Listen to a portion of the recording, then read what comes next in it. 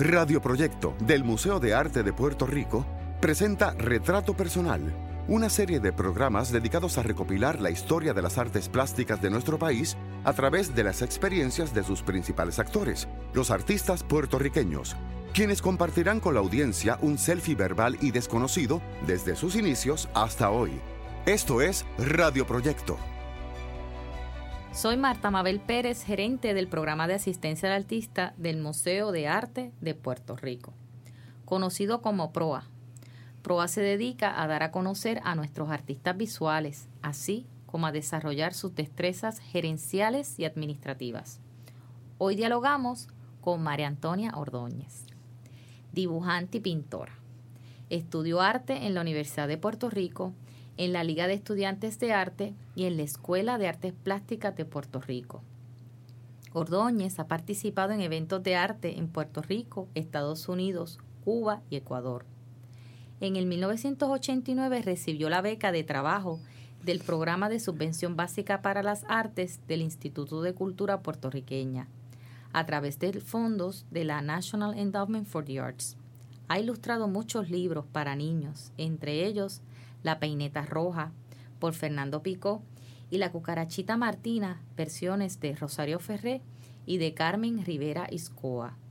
Su obra se destaca por composiciones pequeñas, aunque sobrecogedoras, con mujeres como protagonistas, trabajadas mediante figuración posmoderna surrealista. Bienvenida a Retrato Personal. Gracias.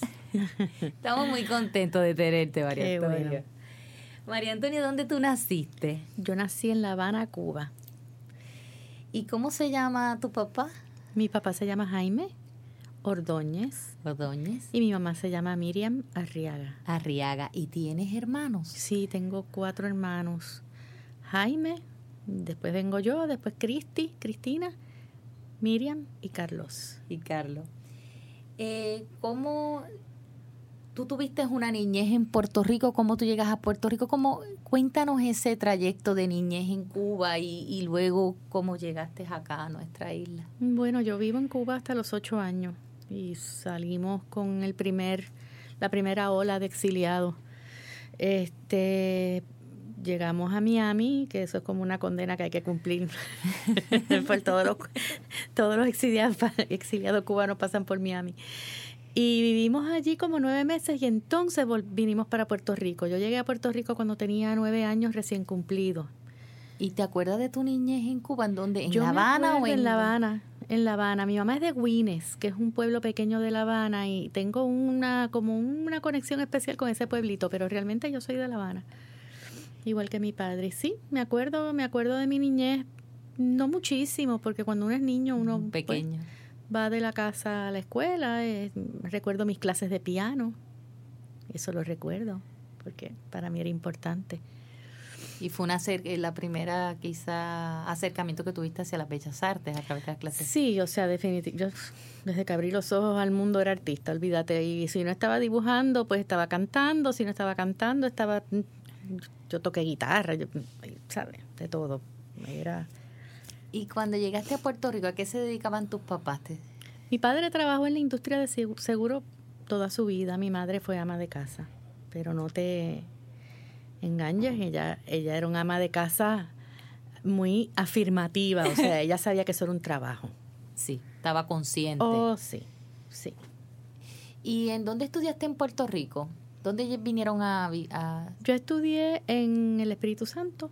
Del Espíritu Santo pasé a la Academia San Ignacio, de la Academia San Ignacio a la Academia María Reina, a la UPI. En la UPI no terminé mi bachillerato, sino que más bien seguí estudiando cursos de arte en la liga. Yo nunca terminé el bachillerato. Pero tuviste el bachillerato en la UPI, ¿fue en Humanidades? En Humanidades. Sí. ¿Y ahí tuviste, en qué década fue que llegaste a...? Yo entré en el 70. En el 70. ¿Y cuáles fueron tus profesores en la Universidad de Puerto Rico? Hernández Cruz fue mi profesor de ¿Pintura? No, ay Dios mío, color. De teoría del color. Teoría del color. Susana Herrero, que era una maestra extraordinaria. A rayo. Así de artes plásticas, Susana, una gran dibujante. Una gran dibujante, Carola Vega, que era también muy buena maestra de dibujo. Ay, Dios mío, el escultor. Buscaglia. Buscaglia. Excelentes maestros. Sí, eran buenos maestros. Yo tuve buenos maestros en la UP. Y esos años en la UP, ¿cómo tú los recuerdas? Porque era una época en los 70 un poco complicada. Entre la guerra y el amor. Así mismo. Entre la guerra y el amor nunca me gradué. ¿Y, sí. cómo eran los jóvenes? ¿Por qué luchaban en aquella época? Fíjate, mucho por los derechos de los estudiantes y claro, éramos todos independentistas, el independentismo era muy mal visto, así que había mucha represión y se juntaban las dos luchas, la estudiantil y la lucha por la independencia. Yo te diría que eran dos luchas que estaban muy cerca. En ese momento, sí. ¿Tú dirías quizás que esas mismas experiencias hicieron que no terminaras la universidad? Fíjate, yo pienso, en verdad la razón principal por la que yo dejé de estudiar es porque salí encinta y tuve a mi hija mayor. Y entonces cuando tú tienes una bebé, pues ya... Además, mi experiencia de ser artista, de los artistas que yo tenía como referencia, era que tú no tenías que tener un diploma necesariamente, tu diploma era tu obra. Eso es correcto. Los artistas que vinieron antes de mí eran artistas que tú no los reconocías porque tuvieran unos logros académicos, sino más bien porque tenían unos logros como artistas. Y entonces no se consideraba importante tener... Yo creo que mi generación es la primera que empieza como a tener logros académicos o créditos académicos alrededor de las artes, ¿no? O sea, sí. Que eso es importante yo creo que mi generación es la primera que hace eso. Antes de eso, yo creo que las generaciones anteriores no le daban esa gran importancia. Eso es correcto. Tú te dedicas al dibujo. Sí. En Puerto Rico no tenemos muchos dibujantes. No. Mujeres dibujantes tenemos muy buenas y muy pocas. Estás tú, está Yolanda Velázquez, me imagino que la conoces muy bien, colega tuya. Sí. Margarita Fernández en su época. Nena, era tremenda dibujante y también. Se rajó, mira, está de camino y yo siempre estoy empujándola a ver cuándo va a empezar muy buena. Y tú has compartido también con otros artistas que también hacen el dibujo como Rafael Treyes. Rafi, seguro. ¿Cómo fue dentro de ese desarrollo plástico que tú nos cuentas que tomaste la decisión de dedicarte al dibujo? Y ese acercamiento. Bueno, tú sabes que uno se enamora de unos artistas. Yo me enamoré de Matisse, yo me enamoré de los japoneses, por ejemplo, los dibujos japoneses, no los dibujos, el ukiyo-e japonés tiene un uso de la línea bien, bien importante. Y yo creo que de lo que yo me enamoré fue de la línea. Y empecé, y claro, el dibujo es lo más básico, es algo que tú puedes hacer en cualquier lugar con un papel y un lápiz o un papel y una pluma con los materiales más básicos. Tú no tienes que tener ni estudio para hacer dibujo. Sí. Y yo pienso que eso fue importante porque yo no tenía las facilidades. A mí me gustaba mucho el grabado. Yo soy de la generación que se volcó en el grabado. Pero a mí el grabado que me gustaba era el grabado en metal. En metal. ¿Y cuál te gustaba, el intaglio o la punta seca? Me gustaba esa combinación intaglio, punta seca, el agua fuerte. A mí me gustó mucho cuando tomé cursos en la universidad el grabado en metal, pero para tú hacer grabado en metal tú necesitas un estudio. Y una licencia para poder En aquel momento tú necesitabas la licencia para los ácidos. Para los ácidos. Y además de eso necesitabas una super prensa. Es correcto. Así que yo empecé a imitar mucho los efectos del grabado en metal en el dibujo. Si tú te fijas, mis dibujos son casi como tienen mucha influencia del grabado en metal. Sí. Mucha influencia del grabado en metal. La cuestión de yo dibujar en blanco y negro y luego colorear. Hay unas áreas que yo dejo en blanco y negro. Yo creo que es como una imitación siempre. Siempre estoy tratando de parecerme al grabado. Y la disciplina tuya del dibujo es admirable, porque el dibujo es algo muy complicado, Sí. Es una técnica muy difícil. Tú haces figurativo, Sí. que no es abstracto, que aún así es más difícil, ¿verdad? Poder llevar esas ideas, esas imágenes a la práctica, esas ideas, esos conceptos que tú tienes. Yo los exhorto a que visiten el directorio del Museo de Arte de Puerto Rico en su portal www.mapr.org para que vean los dibujos de María Antonia y vean la complejidad de la que estamos hablando. ¿Cuánto tú te tardas en un dibujo? Rayo, cuando yo empecé a dibujar yo empecé dibujando a lápiz de color. Y un dibujo grande de lápiz de color eran 3 meses ahí, dale que es tarde, pero muchas horas. Ya el dibujo a tinta y yo te diría mes y medio, dándole mucho tiempo a un dibujo así más grande. Mes y medio, 2 meses más o menos. ¿Y los tamaños que tú realizas, entre cuáles varían? Porque también... Yo voy a la miniatura bien chiquitita. Y yo creo que el tamaño más grande que yo he trabajado ha sido 2 pies por 4 pies. Eso es lo más grande que yo he hecho. Y son unos dibujos ya con mucho espacio, ¿no? Que no tienen tanto... Y ese proceso tuyo de desarrollar estos dibujos, el concepto, cuéntanos para los espectadores que no conocen tu obra, los personajes, los temas, y cómo tú llegas a ese... es un proceso investigativo, pero cómo tú llegas a ese tema, a ese lenguaje tuyo plástico. Yo siempre trabajo alrededor de la figura de la mujer, porque realmente el referente soy yo, ¿no? Sí. Parto de mí y yo tengo muchas mujeres a mi alrededor, mis hermanas. Mi familia era una familia muy de mujeres, así que el mundo de las mujeres dominaba mucho mi familia. Y ese principalmente es el tema. Yo trabajo también con el desnudo y a la misma vez con el vestido. Sí. Mis mujeres siempre las ropas son transparentes, porque nunca me decido si la quiero desnuda, la quiero vestida, y como yo dije, bueno, pues...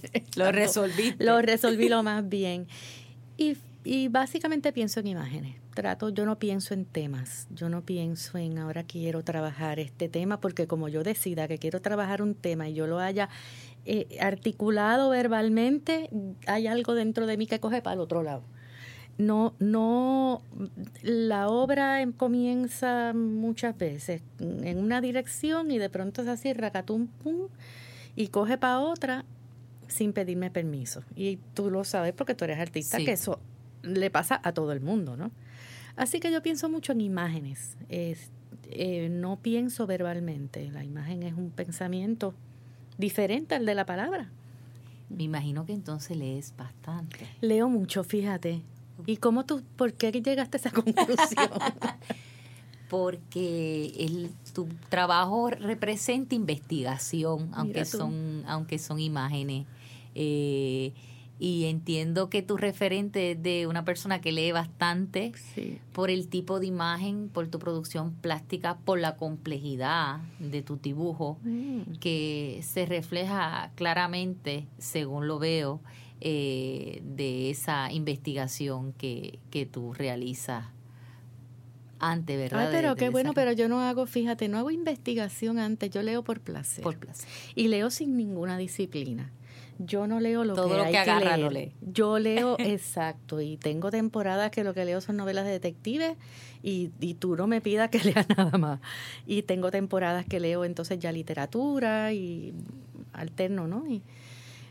Pero sí, la lectura siempre ha sido bien importante para mí. Vamos a un receso y regresamos con María Antonia. El arte en todas sus manifestaciones. Radio Proyecto.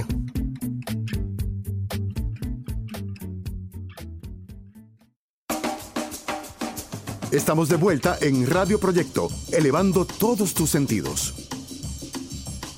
Bienvenidos a Retrato Personal de Radio Proyecto del Museo de Arte de Puerto Rico. Hoy estamos con María Antonia Ordóñez. Estábamos hablando del arte y estamos hablando de tu producción plástica y de tu dedicación a la lectura. Pero también hay otras cosas que suceden en la vida de un artista y es con quienes los artistas comparten. Y tú fuiste parte de la Asociación de Mujeres Artistas de Puerto Rico. Cuéntanos de ese organismo y tu experiencia y ese intercambio, porque al ser madre entras entonces a compartir con profesionales como tú dentro de la plástica. Sí, fue bien importante para todas nosotras, todas las que participamos en el proyecto de mujeres artistas, porque es bien importante el apoyo de otras mujeres. Es bien importante tenerlas como compañeras, como maestras, ¿entiendes? Las que éramos muy jóvenes en aquel momento y las que eran bastante mayores con nosotras, como era Mirna Báez, por ejemplo, eran las personas que nos daban a nosotras una ética, unos consejos, la experiencia de ellas nos la pasaban a nosotras. Y yo te puedo decir a ti que para mí fue, yo creo que lo más importante que me pasó como artista. ¿Y en qué edad tú tenías cuando entraste a la asociación? ¿Te recuerdas? Yo tendría 30 años. Yo soy una late bloomer. Uh-huh. La mayoría de las jóvenes eran más jóvenes que yo. Pero hicimos un grupo de amigas que hasta el día de hoy seguimos siendo amigas. Nora Rodríguez, Yolanda Fundora, que se fue para afuera, Frida Medín. Mari Materoney. Mari Mater era de las bien jóvenes. Jovencitas, que estaba Yo le llevo a Mari como 10 años. Pero sí, también tuvimos una amistad fuerte, Mari y yo. Silvia Blanco. Entonces ya estaban las que eran un poquito mayor que nosotras y ya estaban más establecidas. Susana, Silvia Blanco, que es un poco mayor. Margarita es de nuestra edad, Margarita Fernández. Lo que pasa es que Margarita siempre se comportó como una adulta. Nosotras éramos unas niñas. Una mujer madura. Era una señora, una mujer. Ajá. Era una mujer madura, sí. Silvia Blanco, Betsy Padín, Rosita Hausler, ¿qué te digo? Era un grupo grande de todas las mujeres que estábamos trabajando en el arte, excepto una que otra. ¿Y cómo era la dinámica? ¿Sus conversaciones las recuerdas? Habían unas peleas, estábamos las feministas y las que no éramos feministas, básicamente. ¿Y cómo era eso? A veces nos peleábamos y nos decíamos cosas y después nos reuníamos y habían intrigas, pero en términos generales yo creo que el grupo terminó sintiendo un gran cariño todas nosotras unas por las otras. Y un respeto. Sí, y las mayores nos protegían a las más jóvenes, por ejemplo. Sí, logramos mucho respeto y mucho cariño, sí. Y entonces tú presentabas tus dibujos, Margarita. ¿Quiénes eran las dibujantes del grupo? Margarita, Nora, siempre dibujó también, aunque Nora también es pintora. Margarita Fernández era principalmente dibujante, igual que yo. Sí, es correcto. Diablo. Frida era... Yolanda Fundora era dibujante. Sí. Marta Mabel, me estás pidiendo nombres.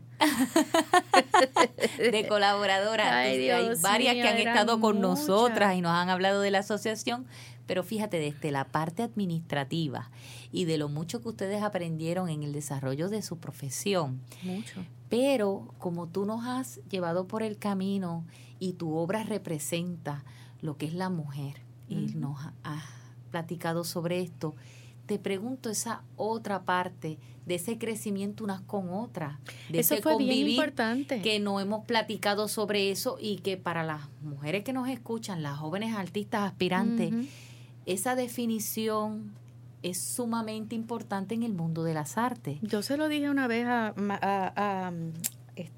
Dios mío, a un grupo de mujeres jóvenes artistas recientemente. Un día les dije, mira, tienen que reunirse y tienen que hacer una asociación de mujeres, o renovar o retomar la que había. Yo creo que son generaciones diferentes, necesidades diferentes hasta cierto punto, pero a nosotros nos dio presencia en la escena del arte la asociación, porque nos empujábamos las unas a las otras. El triunfo de una era el triunfo de otra. Era el logro de otra. Yo no me olvido cuando había cualquier premio que se llevaba cualquiera, yo me lo sentía como propio, ¿entiendes? Sí. Salías corriendo para felicitarla, o sea, era... Y como María Elena y yo a veces hemos conversado, María Elena Perales, la escultora. Sí, María Elena era una... ese papel de la mujer artista, que tiene varios roles. Porque María Elena siempre y yo conversamos y decimos, bueno, a la artista varón en algunas ocasiones cierra la puerta y produce, y la artista mujer deja la puerta abierta por si alguien en la familia tiene la urgencia de necesitarnos. Exacto. O sea, son unos procesos que para producir obra de arte es un camino completamente diferente al de el artista, ¿verdad? Varón, en ese sentido. ¿Cómo tú te mantuviste? Porque tu trayectoria es larga, tu dedicación al dibujo es un medio que no es inmediato, como tú muy bien explicaste de las horas. ¿Cómo tú repartías tu tiempo? ¿Cómo tú te has mantenido a través de toda tu vida? Pues hice 20,000 cosas. Yo tuve 7,000 millones de trabajos. O sea, si yo te doy a ti mi currículum vitae verdadero. O sea, yo hice yo trabajé desde María Taylor haciendo ejercicio.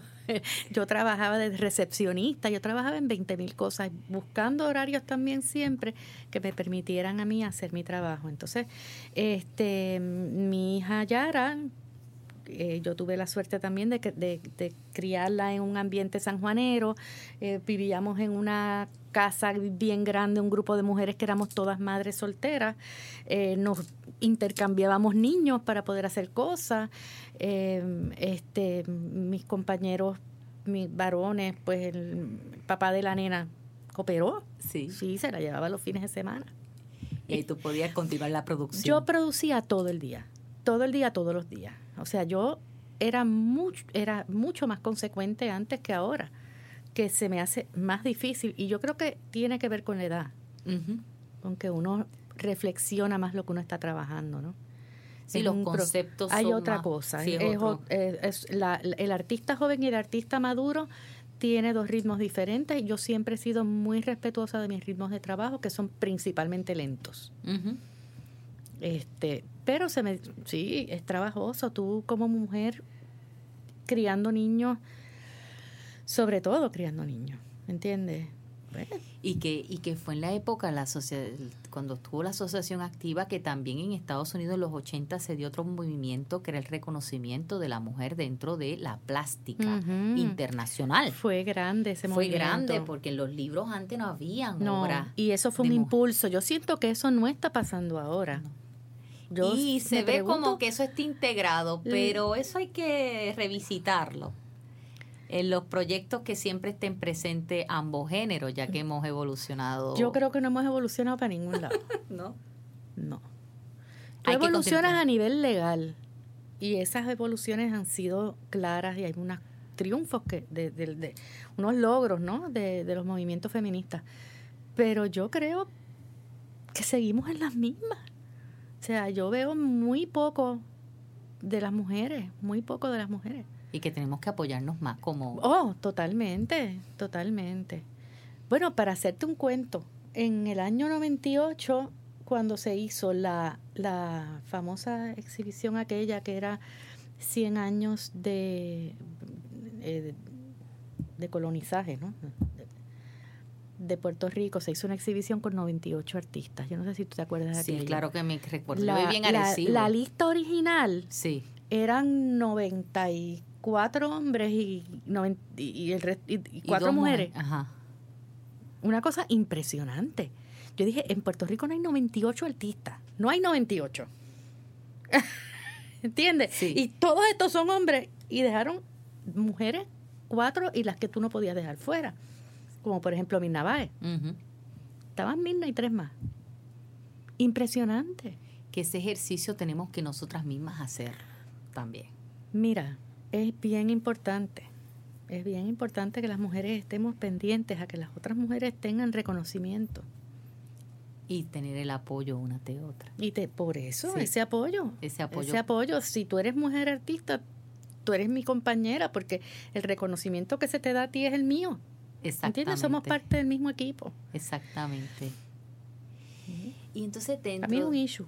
Sí, eso todavía... Para mí es un issue. Hay que revisitarlo. Yo te diría que nosotros dentro del compromiso que tenemos realizaremos un seminario sobre el tema. Sería chévere. Y estaría chévere y tener toda esa retroalimentación que ustedes tienen, porque quizás al no estar escrito, aunque sí la asociación, hay libros que yo los tengo en el programa de asistencia al artista sobre las diferentes exhibiciones que ustedes hicieron, pero hay que desarrollar como un simposio sobre el tema para que las jóvenes artistas vean el trabajo que se ha realizado, dónde estamos y hacia dónde podemos continuar el camino. Sí, a mí me interesan las jóvenes artistas, me interesa poder saber más de ellas, me interesa que tengan ese apoyo, ¿entiendes? Unas de las otras y de las mayores. O sea, lo que yo tuve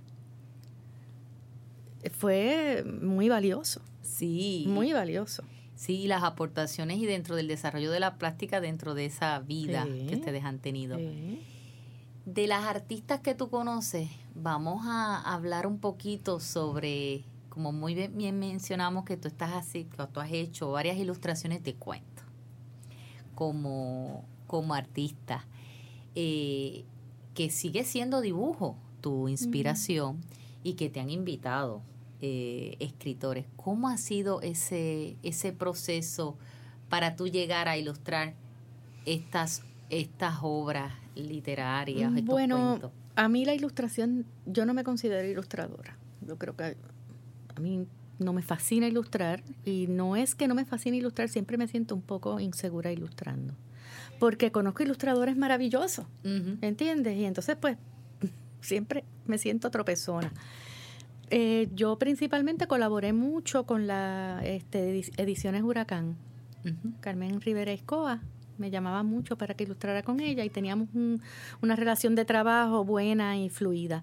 Así fue que yo empecé a ilustrar. Y digo, con todo el respeto, digo ilustración porque así los ponen en los créditos, pero tú eres un artista que hace dibujos y los dibujos los ponen como ilustraciones. No son ilustraciones, son ilustraciones, claro, sí. ¿Y cómo entraste en ese proceso cuando ella te llama? Porque eres dibujante. Mira, lo más divertido de ilustrar, déjame decirte lo que es la investigación. No es ni la ilustración, es tú entrar, por ejemplo, un texto histórico, te metes y estudias todo el vestuario de la gente, cómo eran las casas, cómo eran los objetos. Eso es apasionante. Eso sí me gustaría hacerlo más a menudo. Más que ilustrar en sí, fíjate. Para continuar investigando. Me gustaría más la investigación de la ilustración que la misma ilustración. Aquí hay otros ilustradores, ¿entiendes? Que son buenos. Yo no me considero tanto ilustradora, fíjate. He estado en la ilustración por carambola. Sí. Pero en Puerto Rico hay otras mujeres ilustradoras que tú has compartido con ellas, artistas. No, con el que más yo he compartido ha sido con Walter Torres. Con Walter Torres, que también es colaborador del Museo de Arte de Puerto Rico. Sí, es encantador, es mi amigo.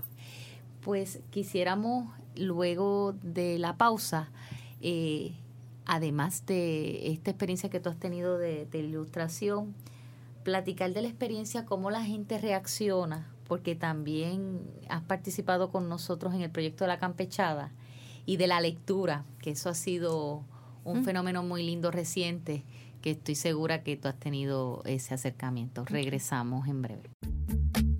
El arte en todas sus manifestaciones. Radio Proyecto.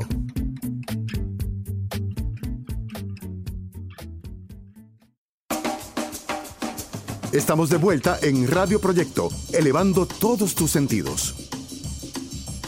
Regresamos con María Antonia a Retrato Personal de Radio Proyecto en el Museo de Arte de Puerto Rico. Estábamos hablando de tu experiencia dentro del mundo de la ilustración de los libros.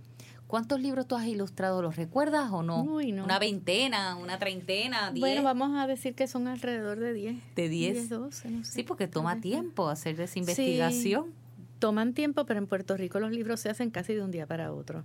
Cuando yo hice La Peineta Colorada, que es una colaboración con una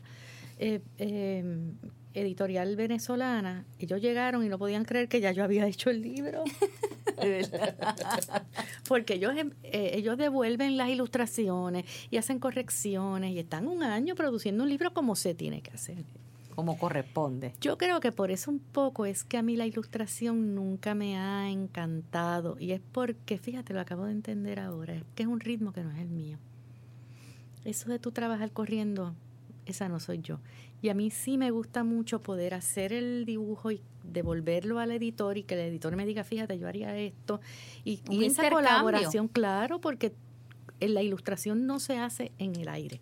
No es como yo con mi trabajo, ¿eh? Sí, que es tu pensamiento, es tu concepto. Y eso yo, y ahí yo decido. Y con todo y eso, yo tengo colaboración siempre de alguien que me dice. Yo, para mi trabajo personal, uso mucho de crítica a Desi Martínez, que es grabadora. Y Desi sabe cosas que yo no sé, porque como ella es grabadora y los grabadores saben unas cosas que para mí son misteriosas. Ella siempre me critica mi trabajo y yo sus críticas las tomo muy en serio. Así que a mí me hubiera gustado poder tener eso en ilustración. Y yo creo que por eso es que un poquito esa prisa con la que se ilustra en Puerto Rico, para mí fue como que... ¿Y cómo fue la experiencia con la cucarachita Martina que fue? Hiciste 2 versiones. Sí, pero realmente añadí unas ilustraciones a la versión original. A mí me divirtió mucho la cucarachita. Esa historia a mí me encanta. Porque eso de diseñar ropa para cucarachas fue súper divertido. Yo me imagino que veía alguna cucaracha y la observaba hasta cómo caminaba. No, realmente yo me distancié de las cucarachas de la vida real y me inventé una.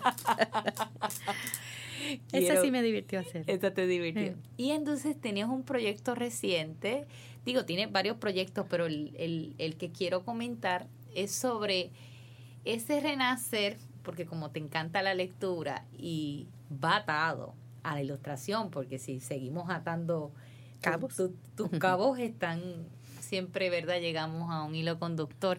Hiciste la ilustración de Francisco Oller para La Campechada. Sí. Y fue con una extraordinaria colaboradora que queremos muchísimo, Vanessa Droz. Claro. ¿Cómo fue esa experiencia con Vanessa y ese intercambio? Pues fue buena, imagínate, Vanessa y yo somos amigas hace muchos años, pero muchos años. Y también fue un proyecto muy retante en el sentido que no solo era porque era con Vanessa, sino también porque yo trabajé digitalmente y yo no sabía cómo hacerlo.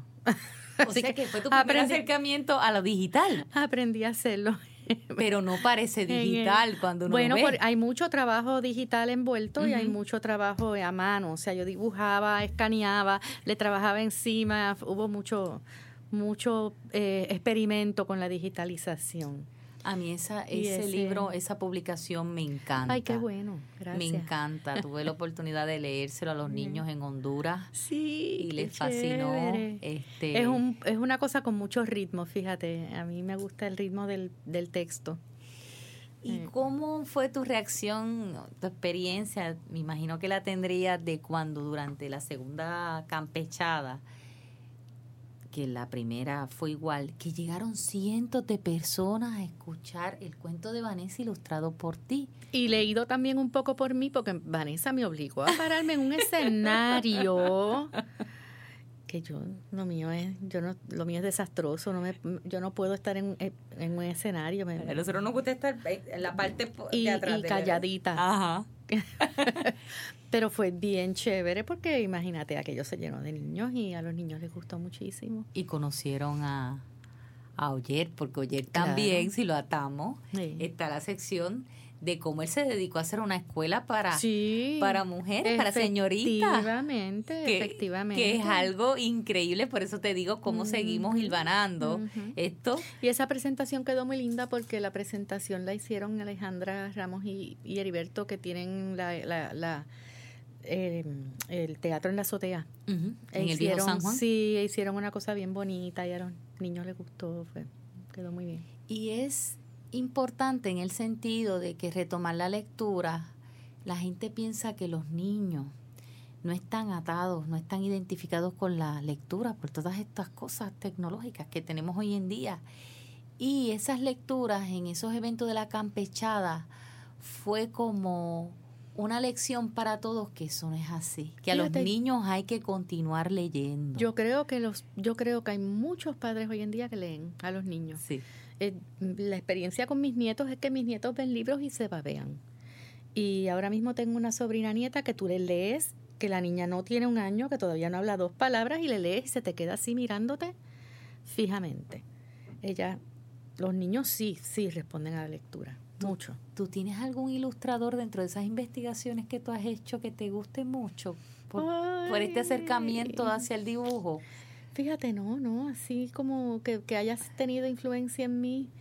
Yo te digo, tal vez Aubrey Beardsley, que era de la gente que a mí me gustaba mucho con las líneas, y era un ilustrador que me llamaba la atención, pero nunca tuve así como un maestro ilustrador, excepto Walter, que tal vez es la persona que has intercambiado con más. quien intercambio mucho, sí. ¿Qué materiales tú utilizas? Porque decimos lápices, pero eso no es tan sencillo en el dibujo decir tal lápiz. No, yo ya no uso lápiz prácticamente. Usé mucho lápiz de color. Usé una mezcla de un lápiz de color no graso con un lápiz de color más graso, porque tú no puedes llenar de grasa de cantazo. Pero ahora mismo yo estoy usando mucha pluma. Uh-huh. Uso también ¿qué tipo carboncillo. De pluma? Yo uso la pluma que tú usas para que la quill. Uh-huh. Eso, y también utilizo los marcadores de permanente, uh-huh, de tinta permanente. Uso aguadas de tinta permanente, tiene que ser aguadas acrílicas. Es un acrílico que viene en forma de tinta. ¿Y ese es el que tú compras? Ese es el que estoy usando. ¿Y estás usando para tu dibujo? Para dibujar, sí, siempre. Eso, yo mezclo mucho con carboncillo. Trabajo mucho el carboncillo mezclado con la tinta, que es una mezcla rarísima, pero me funciona sobre papel. Sí, porque es que el mundo del dibujo tiene muchos materiales y es bien amplio, son muy difíciles. Sí, son unos materiales difíciles de mezclar.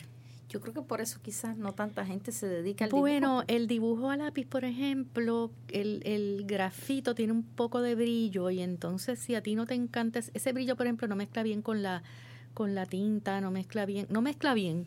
Yo diría que el brillo del grafito no mezcla con muchas cosas. Entonces, el carbón es menos brilloso.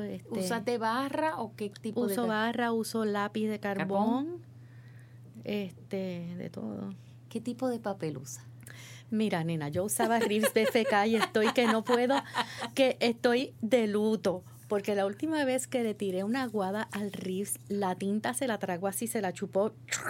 Parece que le han quitado la terminación esa que se le da, que es con rabbit glue y yo no sé qué más. ¿Cómo se llama eso? Se lo quitaron, ya no tiene sizing.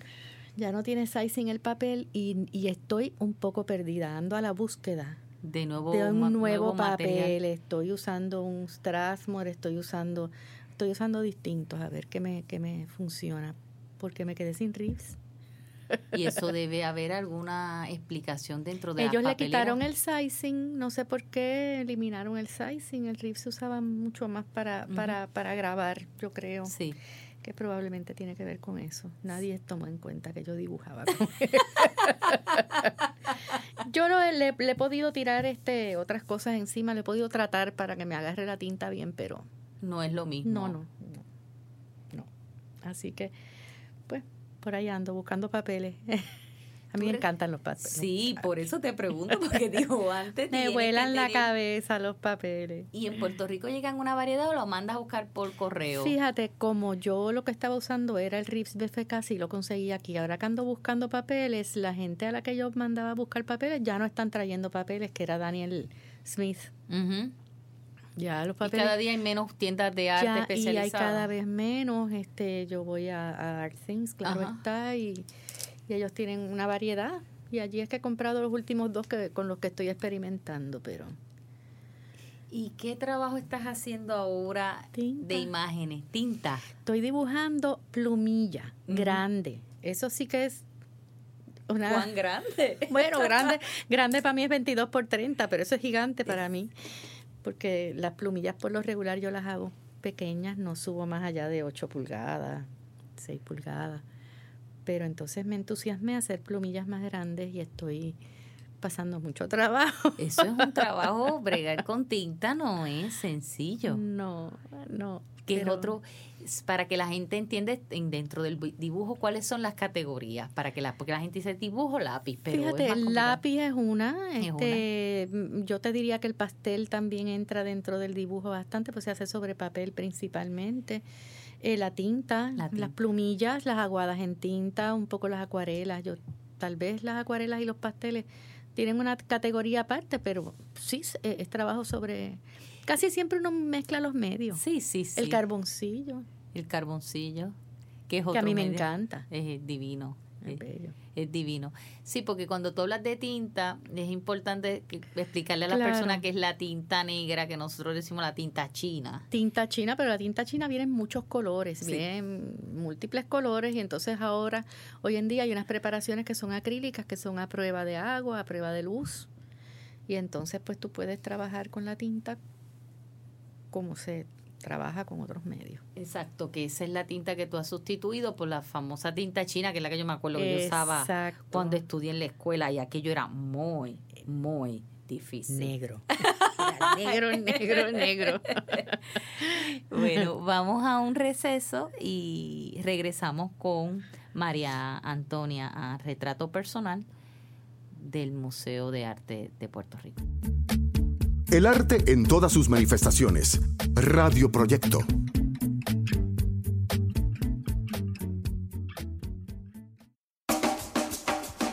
Estamos de vuelta en Radio Proyecto, elevando todos tus sentidos. Regresamos a Retrato Personal con María Antonia Ordóñez.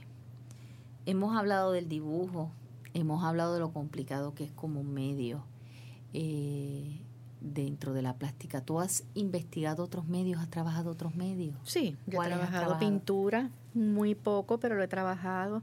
He trabajado dibujo, pintura sobre plexiglas, he hecho algo de grabado, muy poco. He hecho muy poco en otros medios, ¿no? Pero sí siempre he tratado de hacer otras cosas además. Y he trabajado digitalmente. Yo hice una serie de grabaditos digitales, eran fotos.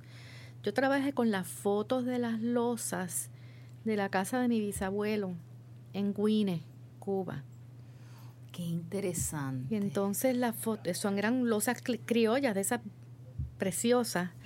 Y entonces hice una serie de dibujos digitales encima de esas losas y le hice yo digo que son grabados porque tienen una serie, ¿no? Están numerados y... Uh-huh.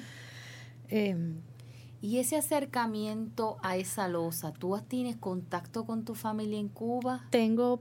Sí.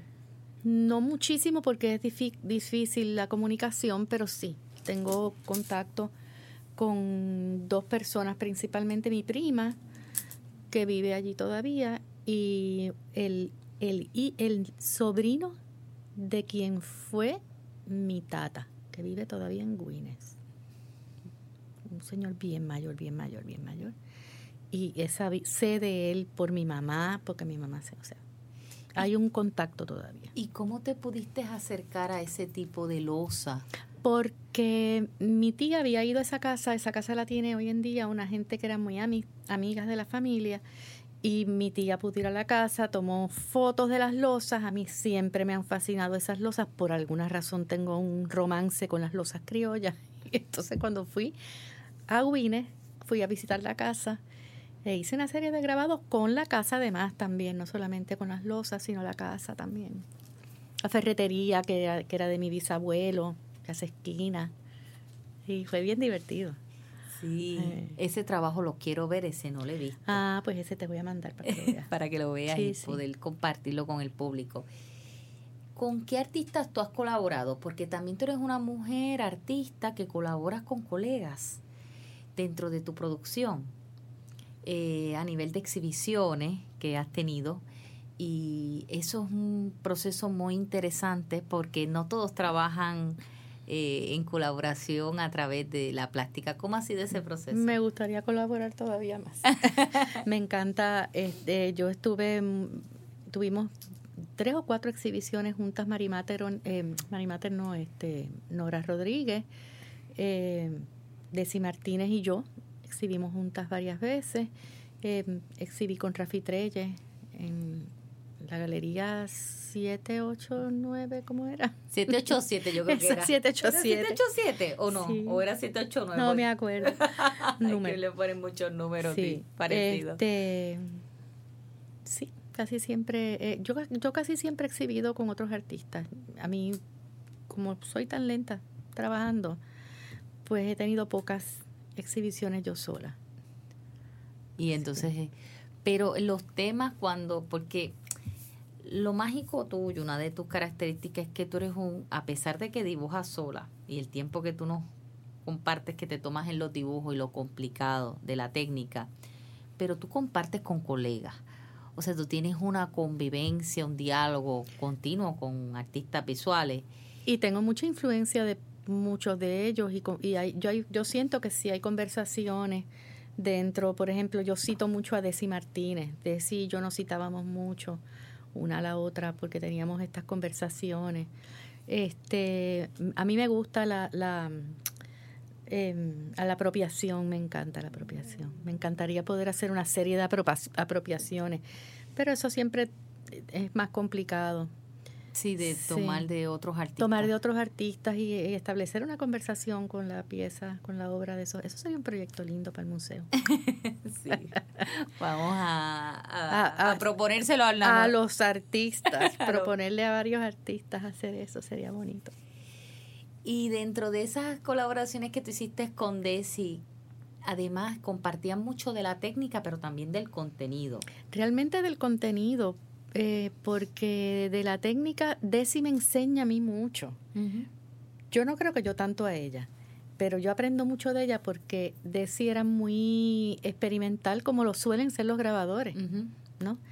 Y entonces yo aprendía mucho de Desi. Y a nivel de las imágenes, ¿cómo ustedes dialogaban? Porque una cosa es la técnica y otra cosa es el contenido. A nivel de las imágenes es tan increíble que ella me regaló un grabado que se llama Ana y ellos, y es una mujer con varios hombres, y 2 o 3 años después yo vengo y saco un grabado precisamente para una clase que estaba tomando, que son muchas mujeres y un hombre, y cuando yo así los miro es el mismo formato.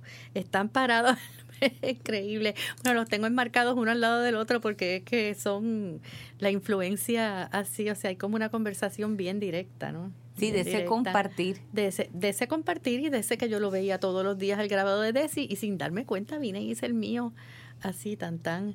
Sí, y siempre yo creo que uno toma mucho de los artistas que tiene a su alrededor sin darse cuenta, ¿no? Porque te gustan y es una conversación. Yo nunca me he sentido así muy amenazada de que me... Sí, es una conversación. Del gremio que hace falta y que debemos compartir más. Pues, sí. Yo creo que tal vez cuando uno es más joven... Fíjate, yo lo identifico con juventud, pero yo creo que es que hay pocos espacios. Cuando las galerías estaban abiertas, que uno iba a muchas aperturas, uh-huh, pues cuando la galería a la que yo pertenecía, ¿no?, que era Botello, estaba abierta, pues yo compartía mucho con los compañeros artistas, nos veíamos en las aperturas y era muy divertido y tenía, ¿no?, más comunicación. Sí, con ellos y ese intercambio de... Uh-huh. Así que, ¿y con qué artista te gustaría hacer una colaboración? ¿Qué no has hecho? O tenemos que hacer el proyecto de las damas artistas, retomarlo. Sí. Así que tú vas a ser una de las portavoces cuando te llamemos. Sí, no, hay muchos artistas aquí que a mí me gustan. A mí me encanta Jaime Romano. Pero es porque Jaime Romano es completamente... Bueno, él dice que él no es abstracto, pero a mí el abstracto me fascina. Sí. Explícame por qué, yo que soy tan figurativa. Yo creo que porque me alimenta una cosa que yo no sé hacer. Me pasa como con la literatura. Sí. ¿No? Y son unas búsquedas también, digo, a nivel personal yo lo veo, además de formal, porque formal, pero también a nivel yo lo veo mucho del espíritu, es como otra esencia. La pintura abstracta te lleva a otro diálogo completamente diferente al figurativo.